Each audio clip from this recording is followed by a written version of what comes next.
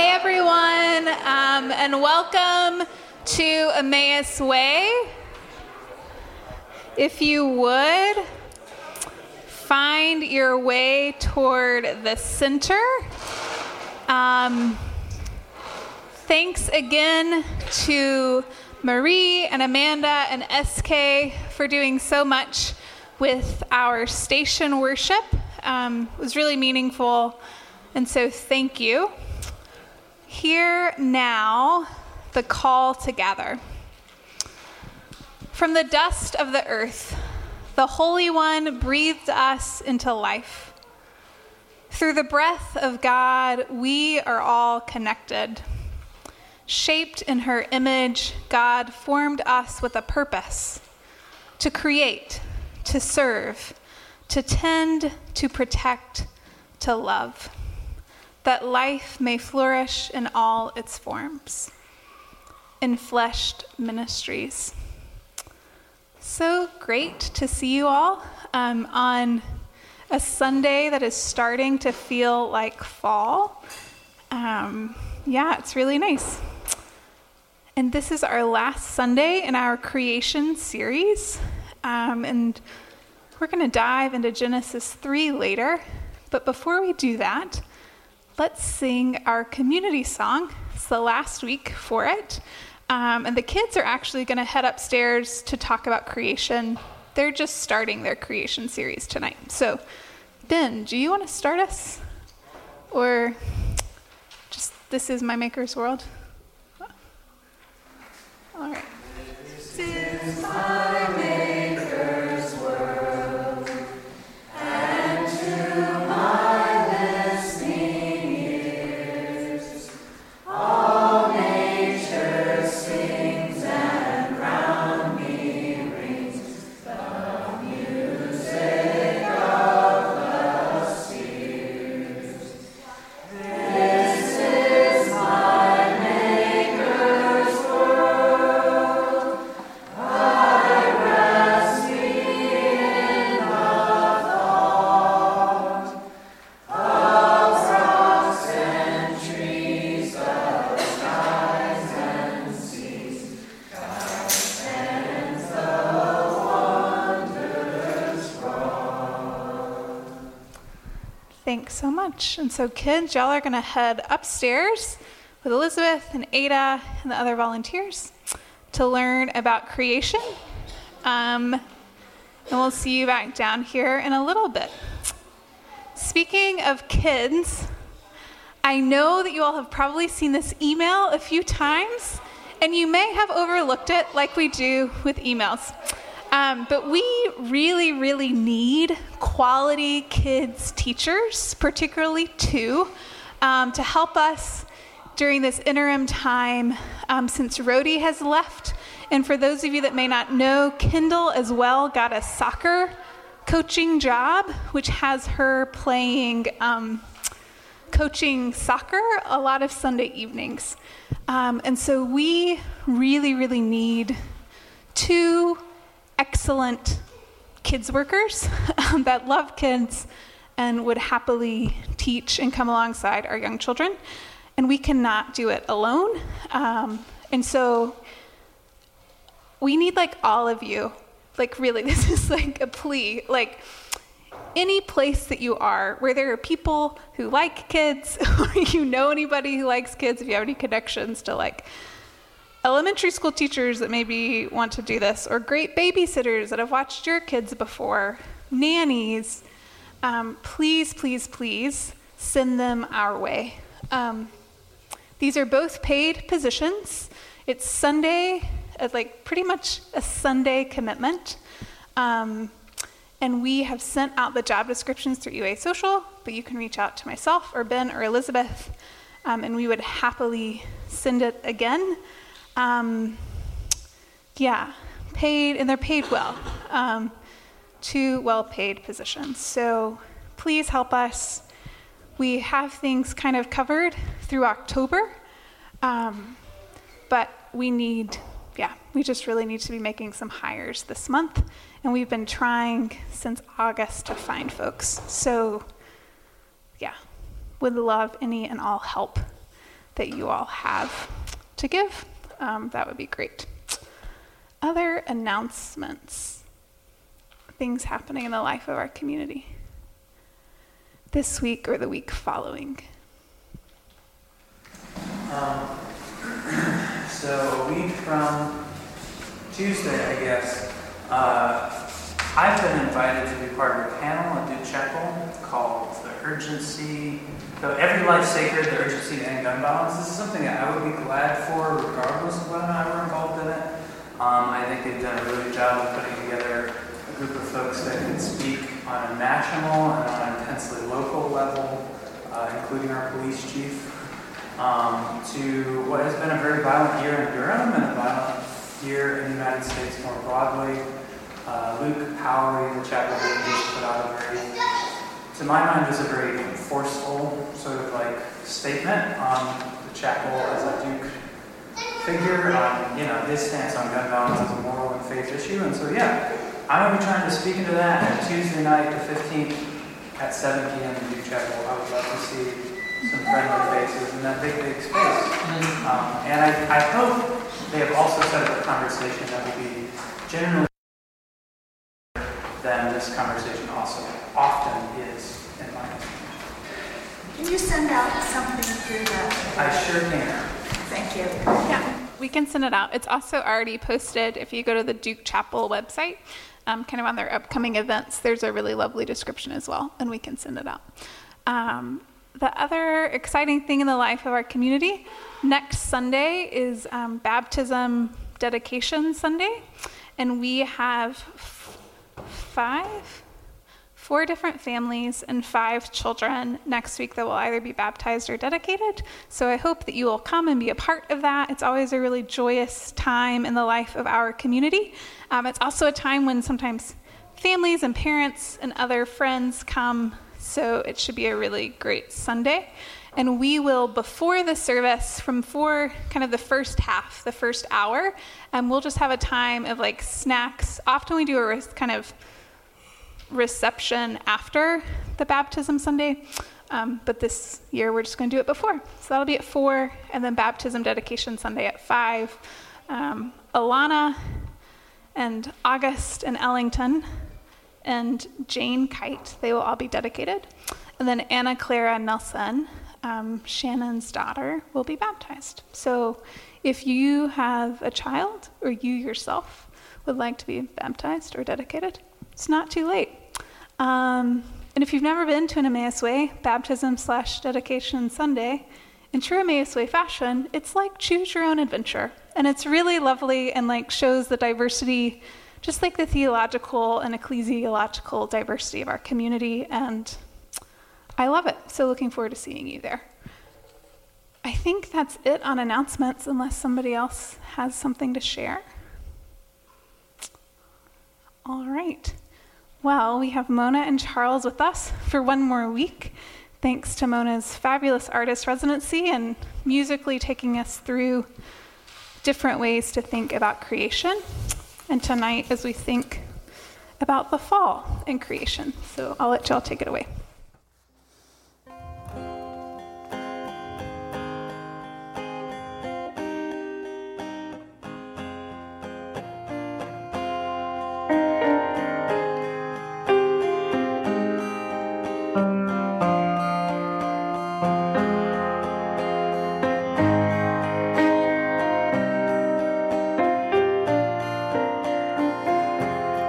And the people went to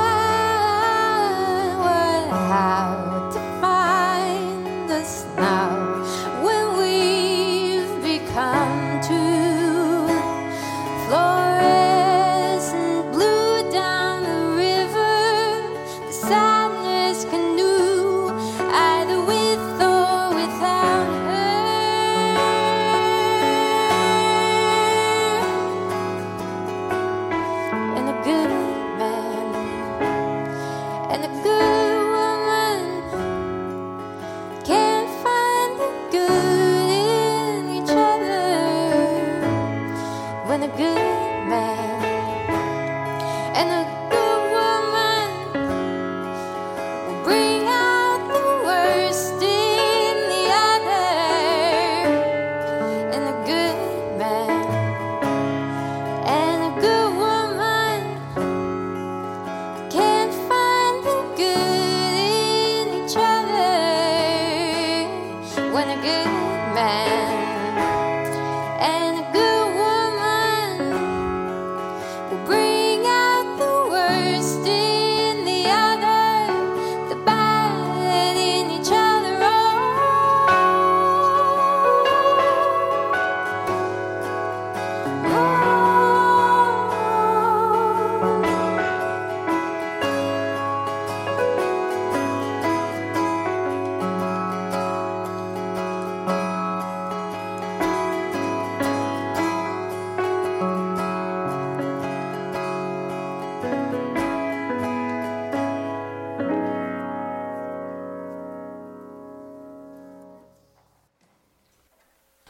Thanks so much, Mona and Charles. So if you've been with us or have been in and out, over the last 5 weeks, we've delved into Genesis 1 and 2 and have honestly asked ourselves what a creation narrative has to offer.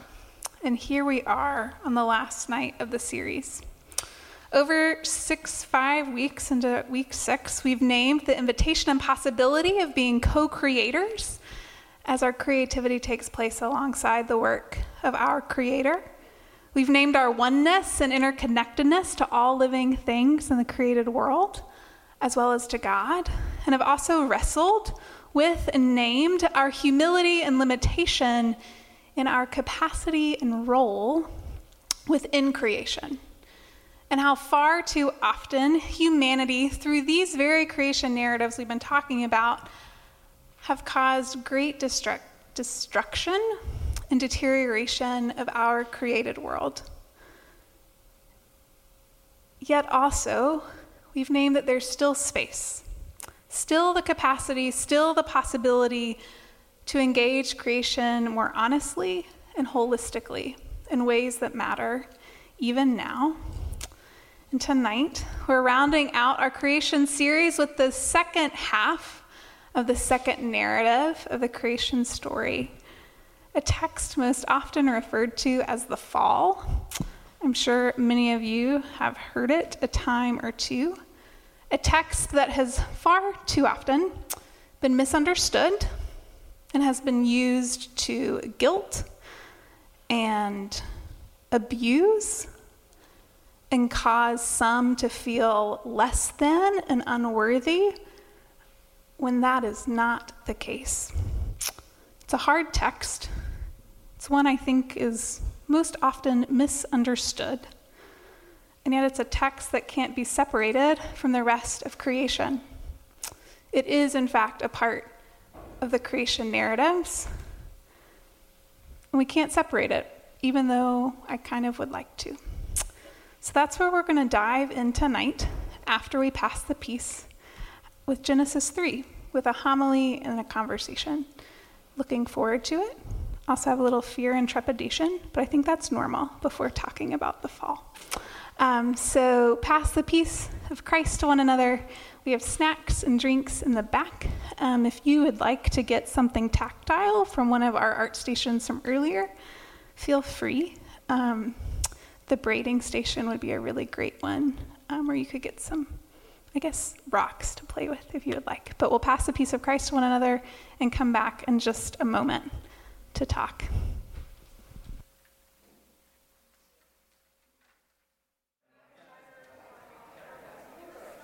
All right, if everyone would make their way back to the center, and we're going to dive right in. So I would love to have 2 readers. The first reader to read Genesis 3, 1 through 13, and then the second reader to pick it up at verse 21 and read to the end. So, who would read for us tonight? Genesis 3, 1 through 13, and then 21 to the end. Great. And then somebody else can just jump in right after Sarah. Now the serpent was more crafty than any other wild animal that the Lord God had made. He said to the woman, "Did God say you shall not eat from any tree in the garden?" And the woman said to the serpent, "We may eat of the fruit of the trees in the garden, but God said you shall not eat of the fruit of the tree that is in the middle of the garden, nor shall you touch it, or you shall die." But the serpent said to the woman, "You will not die, for God knows that when you eat of it, your eyes will be opened, and you will be like God, knowing good and evil." So when the woman saw that the tree was good for food, and that it was a delight to the eyes, and that the tree was to be desired to make one wise, she took of its fruit and ate. And she also gave some to her husband who was with her, and he ate. Then the eyes of both were opened, and they knew that they were naked, and they sewed fig leaves together and made loincloths for themselves. They heard the sound of the Lord God walking in the garden at the time of the evening breeze. And the man and his wife hid themselves from the presence of the Lord God among the trees of the garden. But the Lord God called to the man and said to him, "Where are you?" He said, "I heard the sound of you in the garden. I was afraid because I was naked and I hid myself." He said, "Who told you that you were naked? Have you eaten from the tree of which I commanded you not to eat?" The man said, "The woman who you gave me to be with, she gave me the fruit of the tree and I ate it." Then the Lord God said to the woman, "What is this that you have done?" The woman said, "The serpent tricked me and I ate." And verse 21 to the end. And the Lord God made garments of skins for the man for his wife, and clothed her. And the Lord God said, "See, the man has become like one of us, knowing good and evil, and now he might reach out his hand and take also from the tree of life and live forever." Therefore the Lord God sent him forth from the Garden of Eden to till the ground from which he was taken. He drove out the man, and at the east of the Garden of Eden he placed the cherubim and a sword flaming and turning to guard the way to the tree of life. Thanks so much, Sarah and Neil. So this is it, right? First example of sin, often referred to as the fall. Sin, the human ability to choose, and the human reality of making a poor choice, resulting in consequences. What we find here, sin, the thing we don't exactly like to talk about.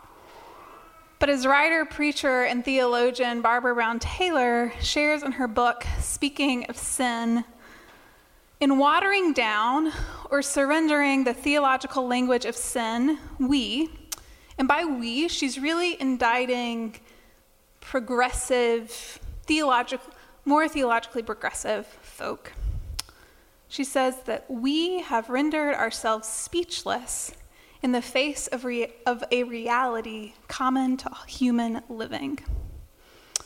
But she goes on to say that the way that we have been taught to think about sin isn't that great, that we've been taught to think about sin using either a law metaphor or an illness metaphor, and both fall flat.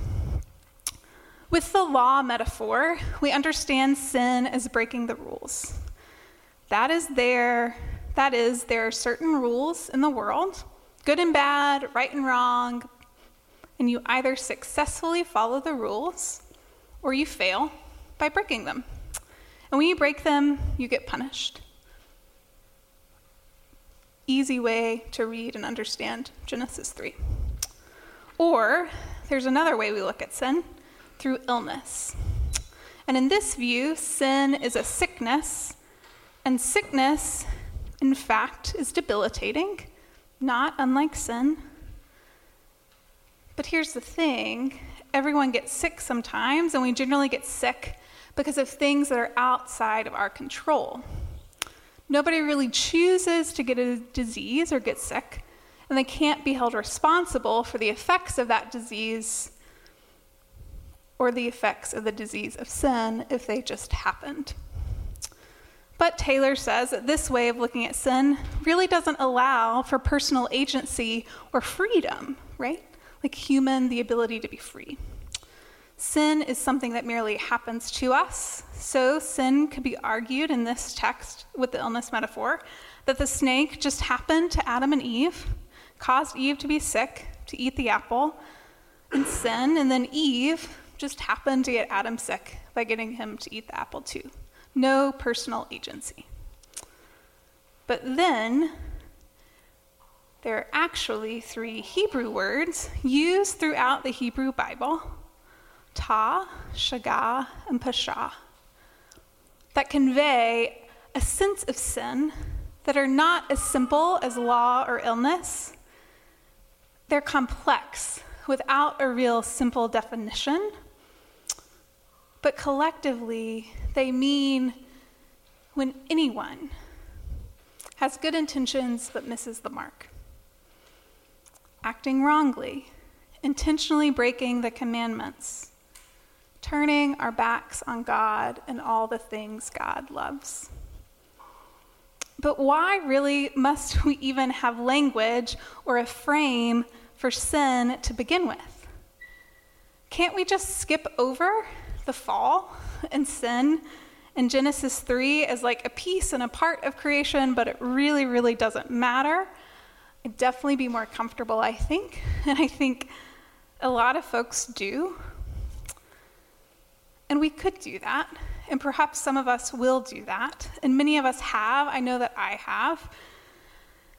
But in that same work, what's so convicting, I find, in Taylor's argument is that she says, if we don't know how to speak of sin, there's a very real chance that we don't know how to speak of grace. And speaking of sin may be our best bet to truly begin to understand the depth and breadth of grace at offer. What happens if the only way we get past the harmful understanding, and I think there are a lot of harmful understandings of the fall and sin, is for sin to be discussed in such a way that it doesn't have to be the story of the fall narrative or the major arc, but rather sin is understood as an honest, lived reality, not overlooked, but one that ultimately opens the door and the possibility for grace to be present and to come in the fall and ever since. Grace. What if we can't fully understand grace without the narrative of this fall? Grace, Frederick Buechner reminds us, is something you can never get, but only be given. There's no way to earn it or deserve it or bring it about any more than you can deserve the taste of raspberries and cream or earn good looks or bring about your own birth. A good sleep is grace, and so are good dreams. Most tears are grace. The smell of rain is grace. Somebody loving you is grace. Loving somebody is grace. The grace of God means something like, here is your life. You might never have been, but you are, because the party wouldn't have been complete without you. He goes on to say, there's only one catch. Like any other gift, the gift of grace can be yours only if you'll reach out. Maybe being able to reach out is a gift too. And yet grace, like sin, feels messy and complicated when interwoven with realities of forgiveness. Just this week, fired Dallas police officer Amber Geiger, who is white, received a sentence of 10 years in prison for the murder of an unarmed black man, Botham Jean. But what's really been going around social media and the news outlets is the act of Botham Jean's brother. The words of grace, forgiveness, love, and well wishes offered by him to Geiger, capped off by a warm embrace. But theologian and historian J. Cameron Carter, who recently was at Duke Divinity, put it, the scene of grace, forgiveness, and reconciliation operates almost like a ritual, but not a liberating, redemptive ritual so many, particularly white, privileged Christians want to believe it is. Carter goes on to say, this week's show of grace and forgiveness toward Geiger, like those before it, require that we ask some hard questions. What if grace and forgiveness and their compulsory racialized performance are part of what makes this anti-black world keep on ticking? What if grace and forgiveness work in the interest of anti-blackness? And finally, what if grace and forgiveness are part of what must be refused in order to bring an end to an anti-black and brown world?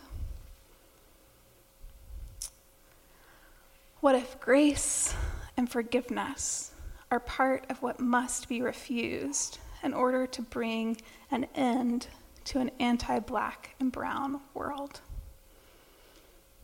Yes, grace and forgiveness, as used and coerced by white supremacy and white privilege and anti-blackness, but must be refused 1,000 times yes. And also, I wonder, might our historic inadequacies and inabilities in talking about sin, in our real inability to talk about sin, beginning with today's text, be in part what keeps the ways in which we think of and conceive of grace and forgiveness atrophying and becoming weapons of destruction that continue to enforce an anti-black and brown world? What liberating things might happen in creation and in our lives if we got honest with how this text and understanding of sin through law and illness metaphors have been weapons of white supremacy? And therefore, grace too often has been used as a weapon of white supremacy and anti-blackness too, because it's all we've got. It's all we've ever known. But what if that doesn't have to be the case?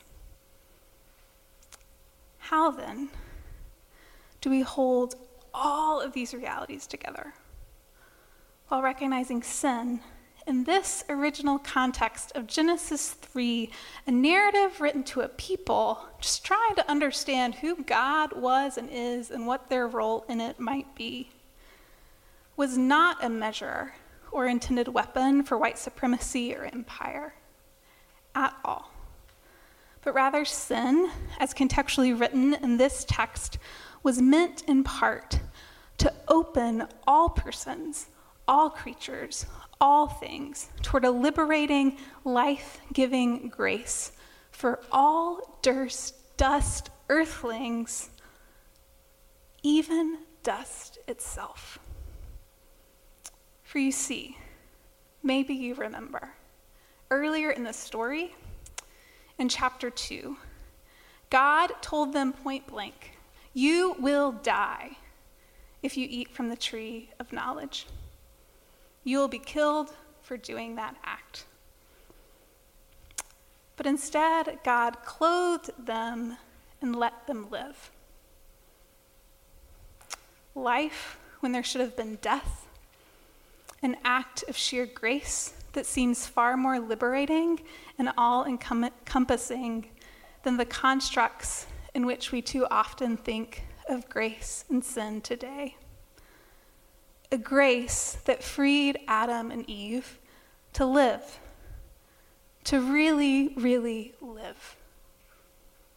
Sure, in ways different than perhaps they thought initially, but to still live and live life abundant. And maybe that same grace frees all of us, all of creation, to truly live too. If only we might imagine and understand it as a gift far more encompassing and liberating and empire-breaking than I think we've allowed ourselves.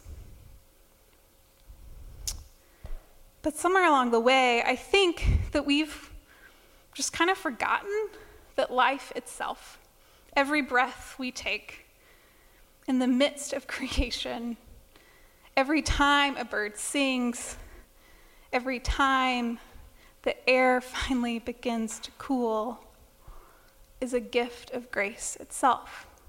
Creation is a gift of grace. And I think we've forgotten that life itself is a gift because I think, maybe it's just me, but I think many of us have forgotten how to truly and freely live. We've forgotten how to live in part because we've forgotten how to honestly name sin and understand a grace in a way that's not coercive, nor in a way that keeps some oppressed and lets others off scot-free. But we've forgotten in part because I think where we've sinned the most is we've forgotten that we belong to one another, all others, even the birds of the air and the humus that's been around far longer than any of us will be. We've forgotten what it means to live not as a passive, sin-sick people, or as a passive people that aren't really sure what to do with sin, so we just don't really talk about it, but then we don't really talk about grace either. So then we can't really be liberated, grace-filled co-creators with God. We've forgotten how to live in part because somehow our human hubris, myself included, has been the product of these creation narratives, right? Just straight hubris.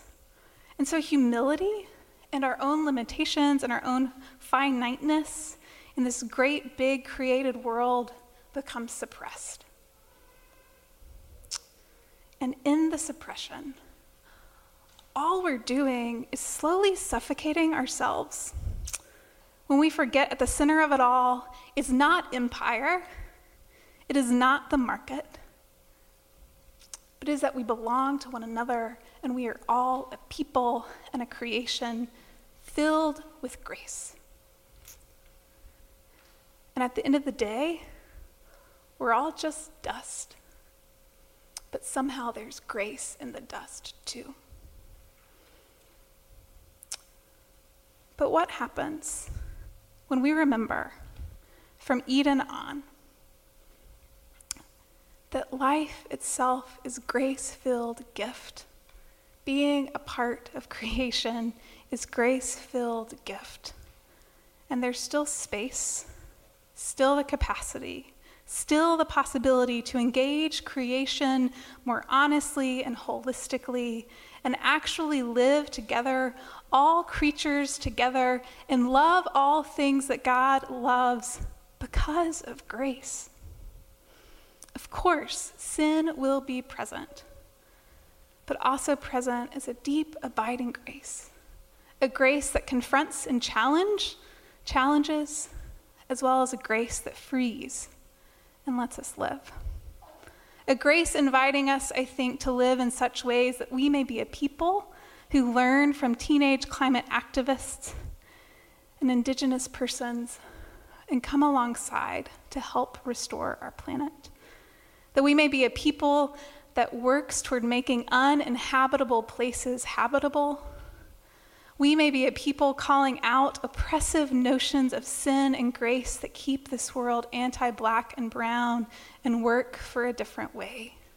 That we may be a people that learns from all aspects of creation itself, that pauses to find the peace amongst the wild things. That we may be a people transformed by meditating and praying with the very elements of the earth.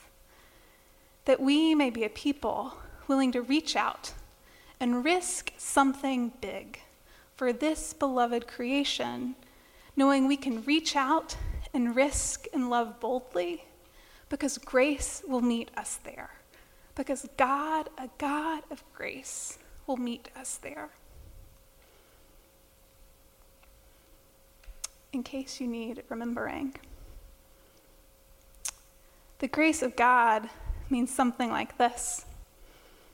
Here is your life. You might never have been, but you are. Here is creation. It might never have been, but it is. Because the party wouldn't have been complete without it. There's only one catch. Like any other gift, the gift of grace can be yours only if you'll reach out. Maybe being able to reach out and risk for this creation, for life, is a gift too. No, for my homily, no, that's it. No, precisely not.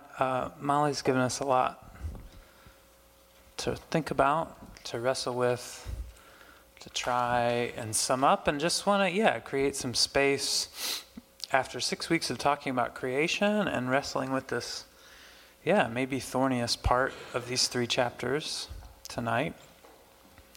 Yeah. Where are you at? Where's your head at? Where's your heart at?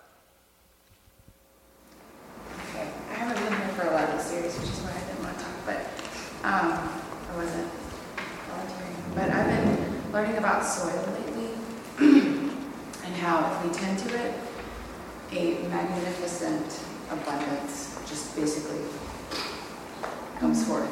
Like something like 8 billion living things in a tablespoon or something.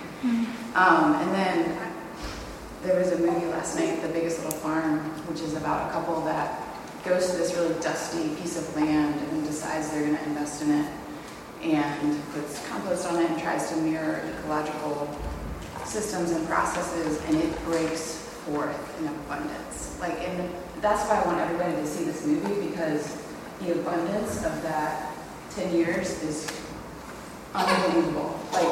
It is like the creation story, everything comes back. And I think one of the narrator of that film, he said, maybe the moment you know you're a farmer is when you're terrified and you are overcome by mysterious unpredictability or something along those lines. And you watch as just every day a new fascination, and I don't know, I think something I'm thinking about with creation right now is abundance is there for us. The rub is it's unpredictable, and it takes us out of the control seat. And we like to control things, but we're missing beauty, and we're missing flow, we're missing co-creation as we do that. So.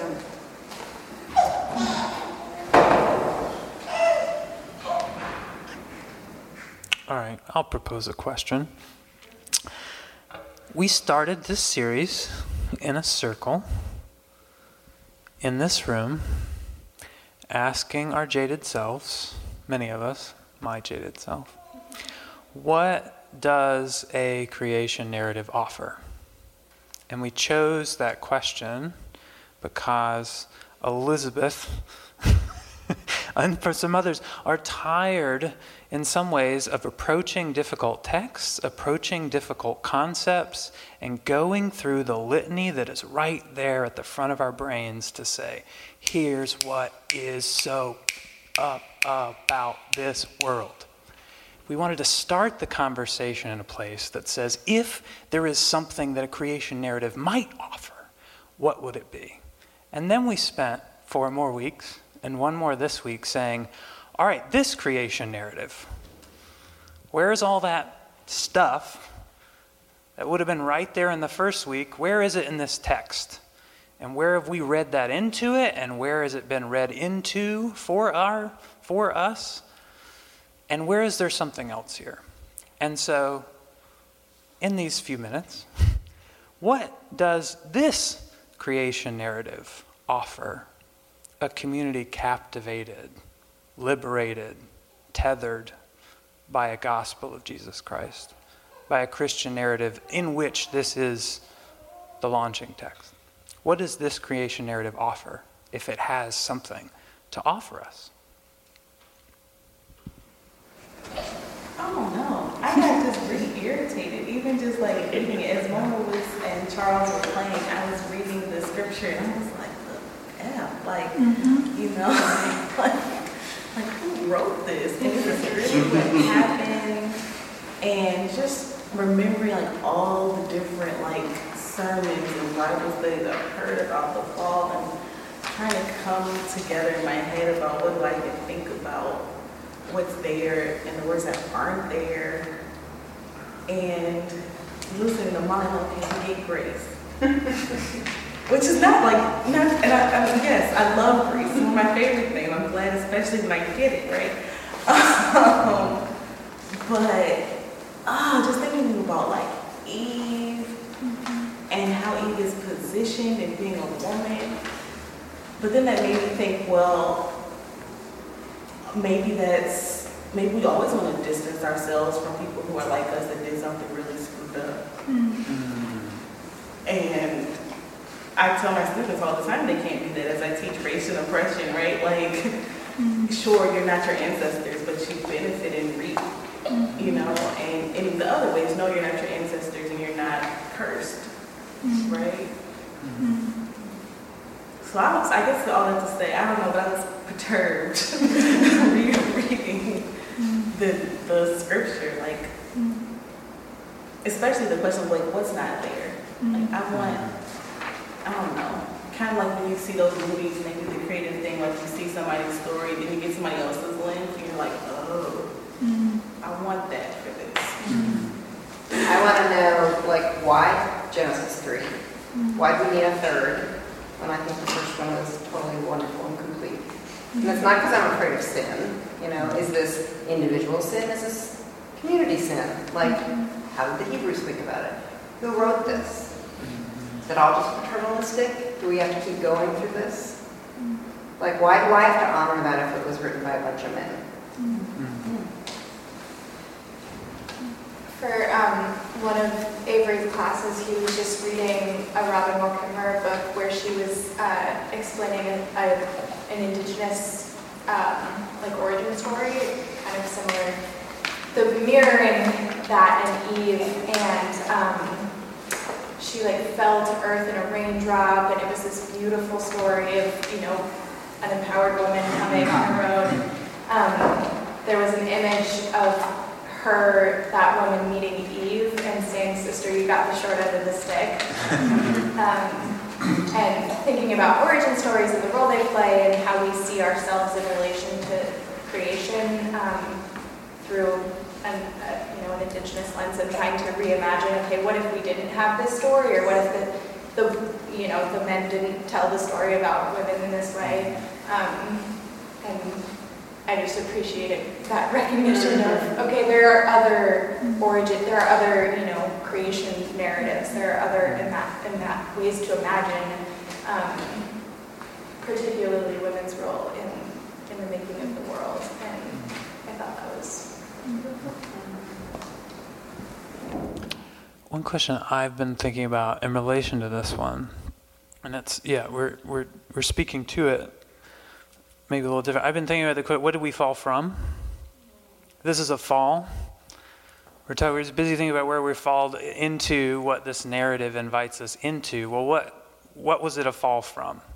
And what did we fall through on the way that maybe mucked us up from what we fell from? So maybe that's just throw that out as a different way to think about this. Not simply where we fell to, but if we're headed back toward what we fell from. So because I'm a literature nerd, I think of East of Eden a lot when I think about like all of Genesis. And if you don't know it, it's by John Steinbeck. It chronicles kind of a whole bunch of the creation story. You can read into any part of it. And I keep on thinking about like the second fall of Cain killing Abel and how humans keep falling. And I'm like, are we ever going to stop falling? It feels like we're still falling now. And that it feels like it's never going to end. And is there a point where we'll hit rock bottom? Have we already hit rock bottom? Are we building our way up? Is today the day that we stop falling? And thinking about like kind of the violence that keeps on being perpetrated in our communities, and it's like, well, this is the first fall. It was the moment where they started falling, and when is going to be like the moment of lifting, whatever you can say that. Well, I was thinking about East of Eden also, as we were looking at this, and people who have been around may have heard me talk about East of Eden being important to me. And,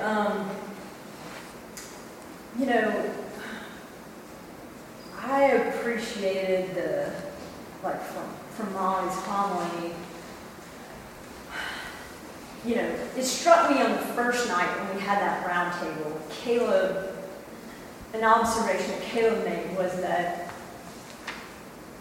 God changed God's plan, right? So God created and then was like, oh, actually, I'm going to add woman to the picture in one of these stories, right?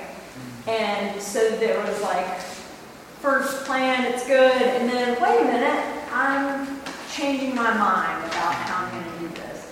And Molly kind of highlighted, like, okay, the plan is if you break this rule or whatever, make this choice, succumb to this illness, I don't know, like, you're going to die.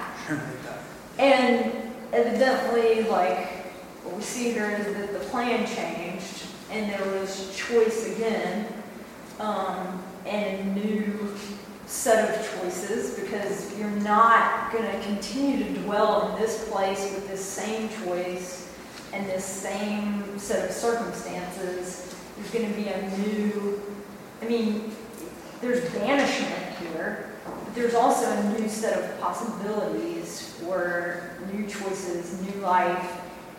And I'd highlight that they are not sent off their separate ways in isolation, right? Like the two humans are sent out together. And to me, that's another act of grace, right? Like that we have one another to try to continue to make new choices every time. And, I hate to be the spoiler. I used to get mad when Tim would do this, but if you can make your way through East of Eden, at the end, like, there's this really big thing with this Hebrew verb about that comes up in the Cain and Abel story, and the punchline is that it means you may. Like, there's a choice. You have agency, and you may choose right. And so that's what I'd like to see here is like, okay, I'm not an apologist for some of this stuff about Eve, but like that's what I'd like to see is grace in being able to choose again, and grace in having one another to go through the difficulties of trying to make those choices again. Molly talked about forgotten gifts. How many gifts of 1 and 2 get forgotten on the way through number 3? And how many of them come back in a different form, with a different set of choices around them and what follows? Yeah. I can tell we love this story. And so I want to make sure there's some time. This is hard to talk about because, like, I just want to yell, right? Like, there's nothing I can say about this that's going to be positive or enriching to anyone, right? Like, we weren't called, we're pushed, right? Like, here's a tree, it's great, can't eat it, stay dumb, right? Like, who wants to stay dumb? Is that a better existence? It's not, right? That, like, everything's set, if I put the candy basket in my house and I told my kids, don't eat from that candy basket, are they bad when they eat from the candy basket? No, they're not. I put it there. I know what's going on, right? Like, I get why the story exists, because the world hurts. Everything sucks. I don't know about this grace, like life is a gift. I don't agree. Life is suffering. It's terrible. And so, yeah, we want an excuse for why is it terrible. Here it is, right? We did something wrong, but we didn't. And yeah, reading this just pisses me off. Didn't know that. Yeah, like there's a villain in it, and it's not a snake. It's not people. There's an obvious villain. It's the person who set it all up. Wow, I can't believe as a psychologist I never thought about the original marshmallow test. Put the marshmallow in, don't touch it.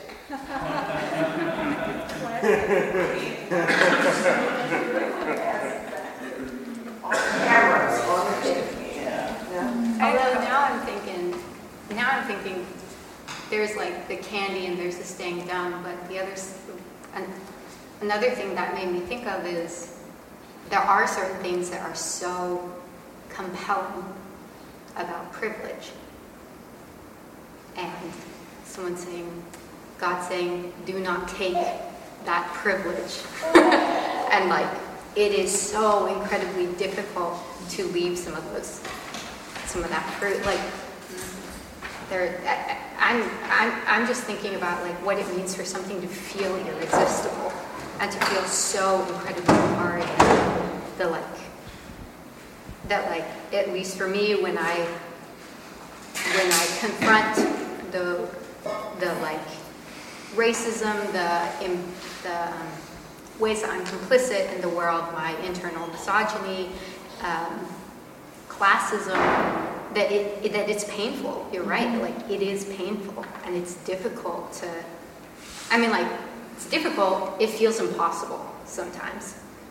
And so I really appreciated what you said, like bringing in more and complicating it beyond gender into race. And, that's implicitly class, and that it, like, grace it's so important because it's just so painful to let go of, that, like, oh, I'm not racist.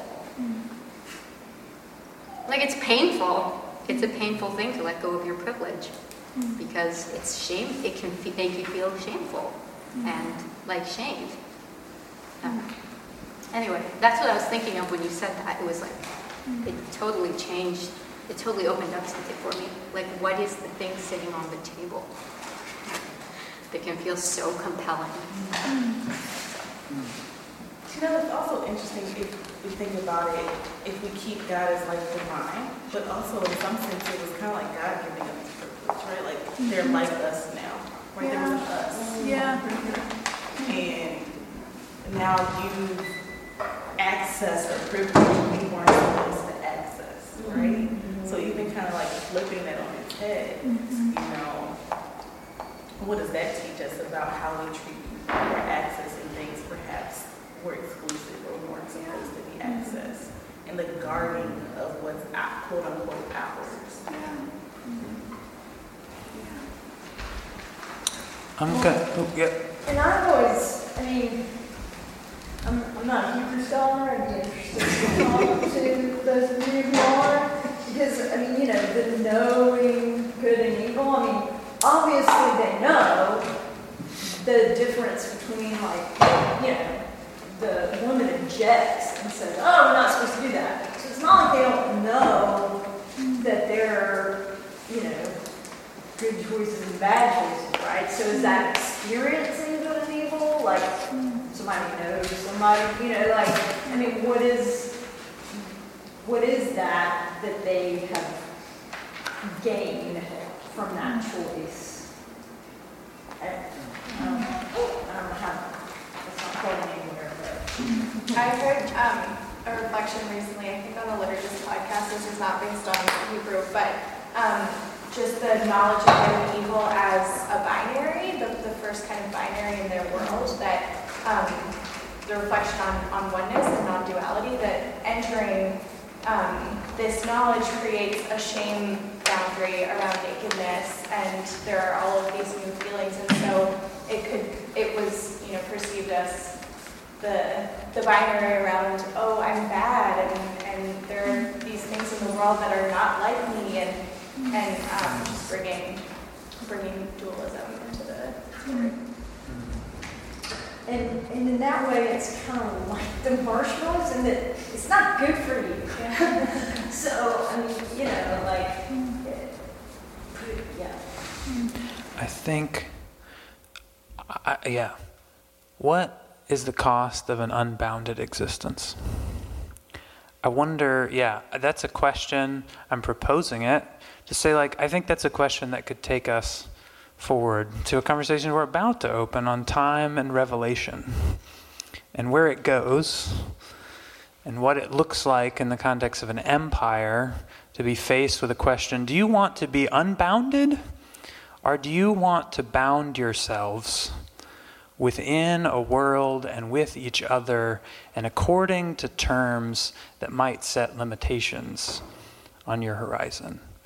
That's going to be my effort to connect us to where we're headed, and to invite Mona and Charles up to lead us in confession and absolution. That's right. Charles just saved us all from a vocal torture session.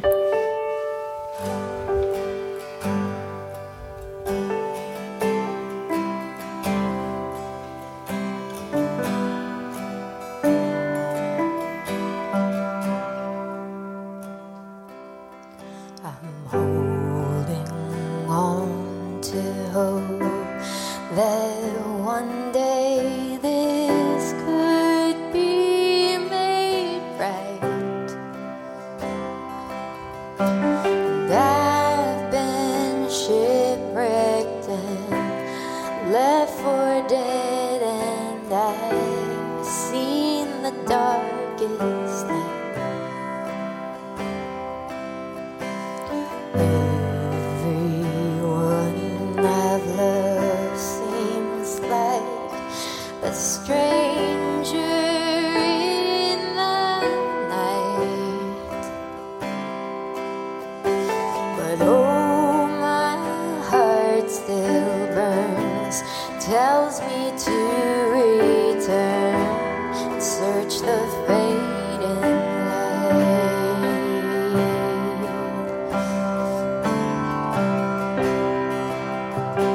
I'm sailing home to you. I won't be long, and by the light of moon, I will press on until I find my love.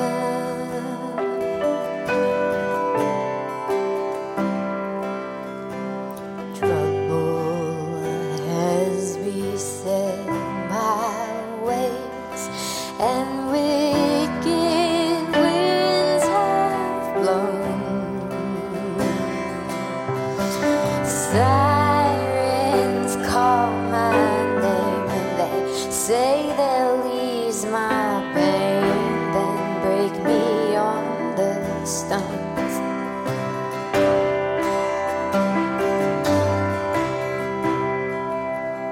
But true love is the burden that will carry me back home,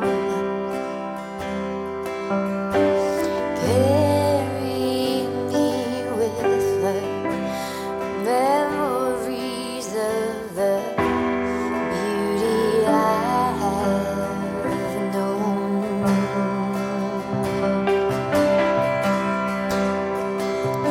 I'm sailing home to you. I won't be long, and by the light of moon, I will press on. So tie me to the mast of this old ship and point me home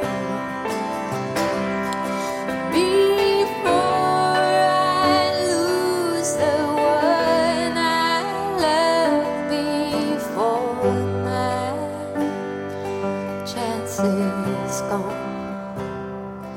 I wanna hold her in my arms.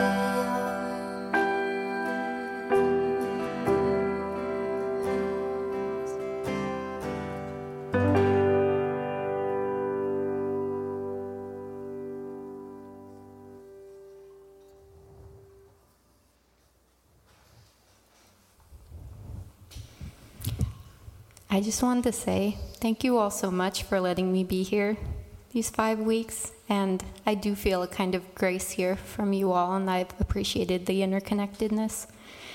And when Ben and I were emailing, I just think this is a beautiful song for me to be able to help play with you all you refugees.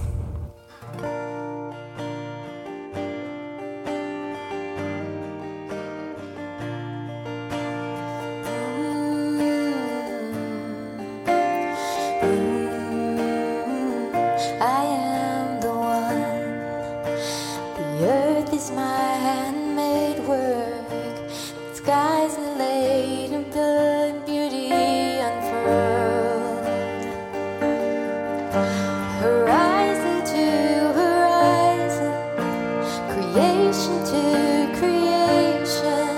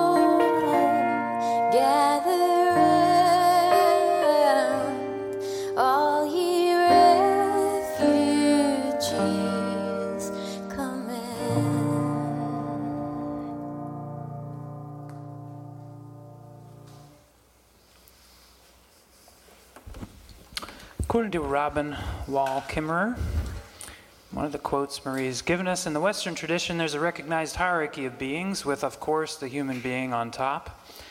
Pinnacle of evolution, the darling of creation, and the plants at the bottom, but in native ways of knowing.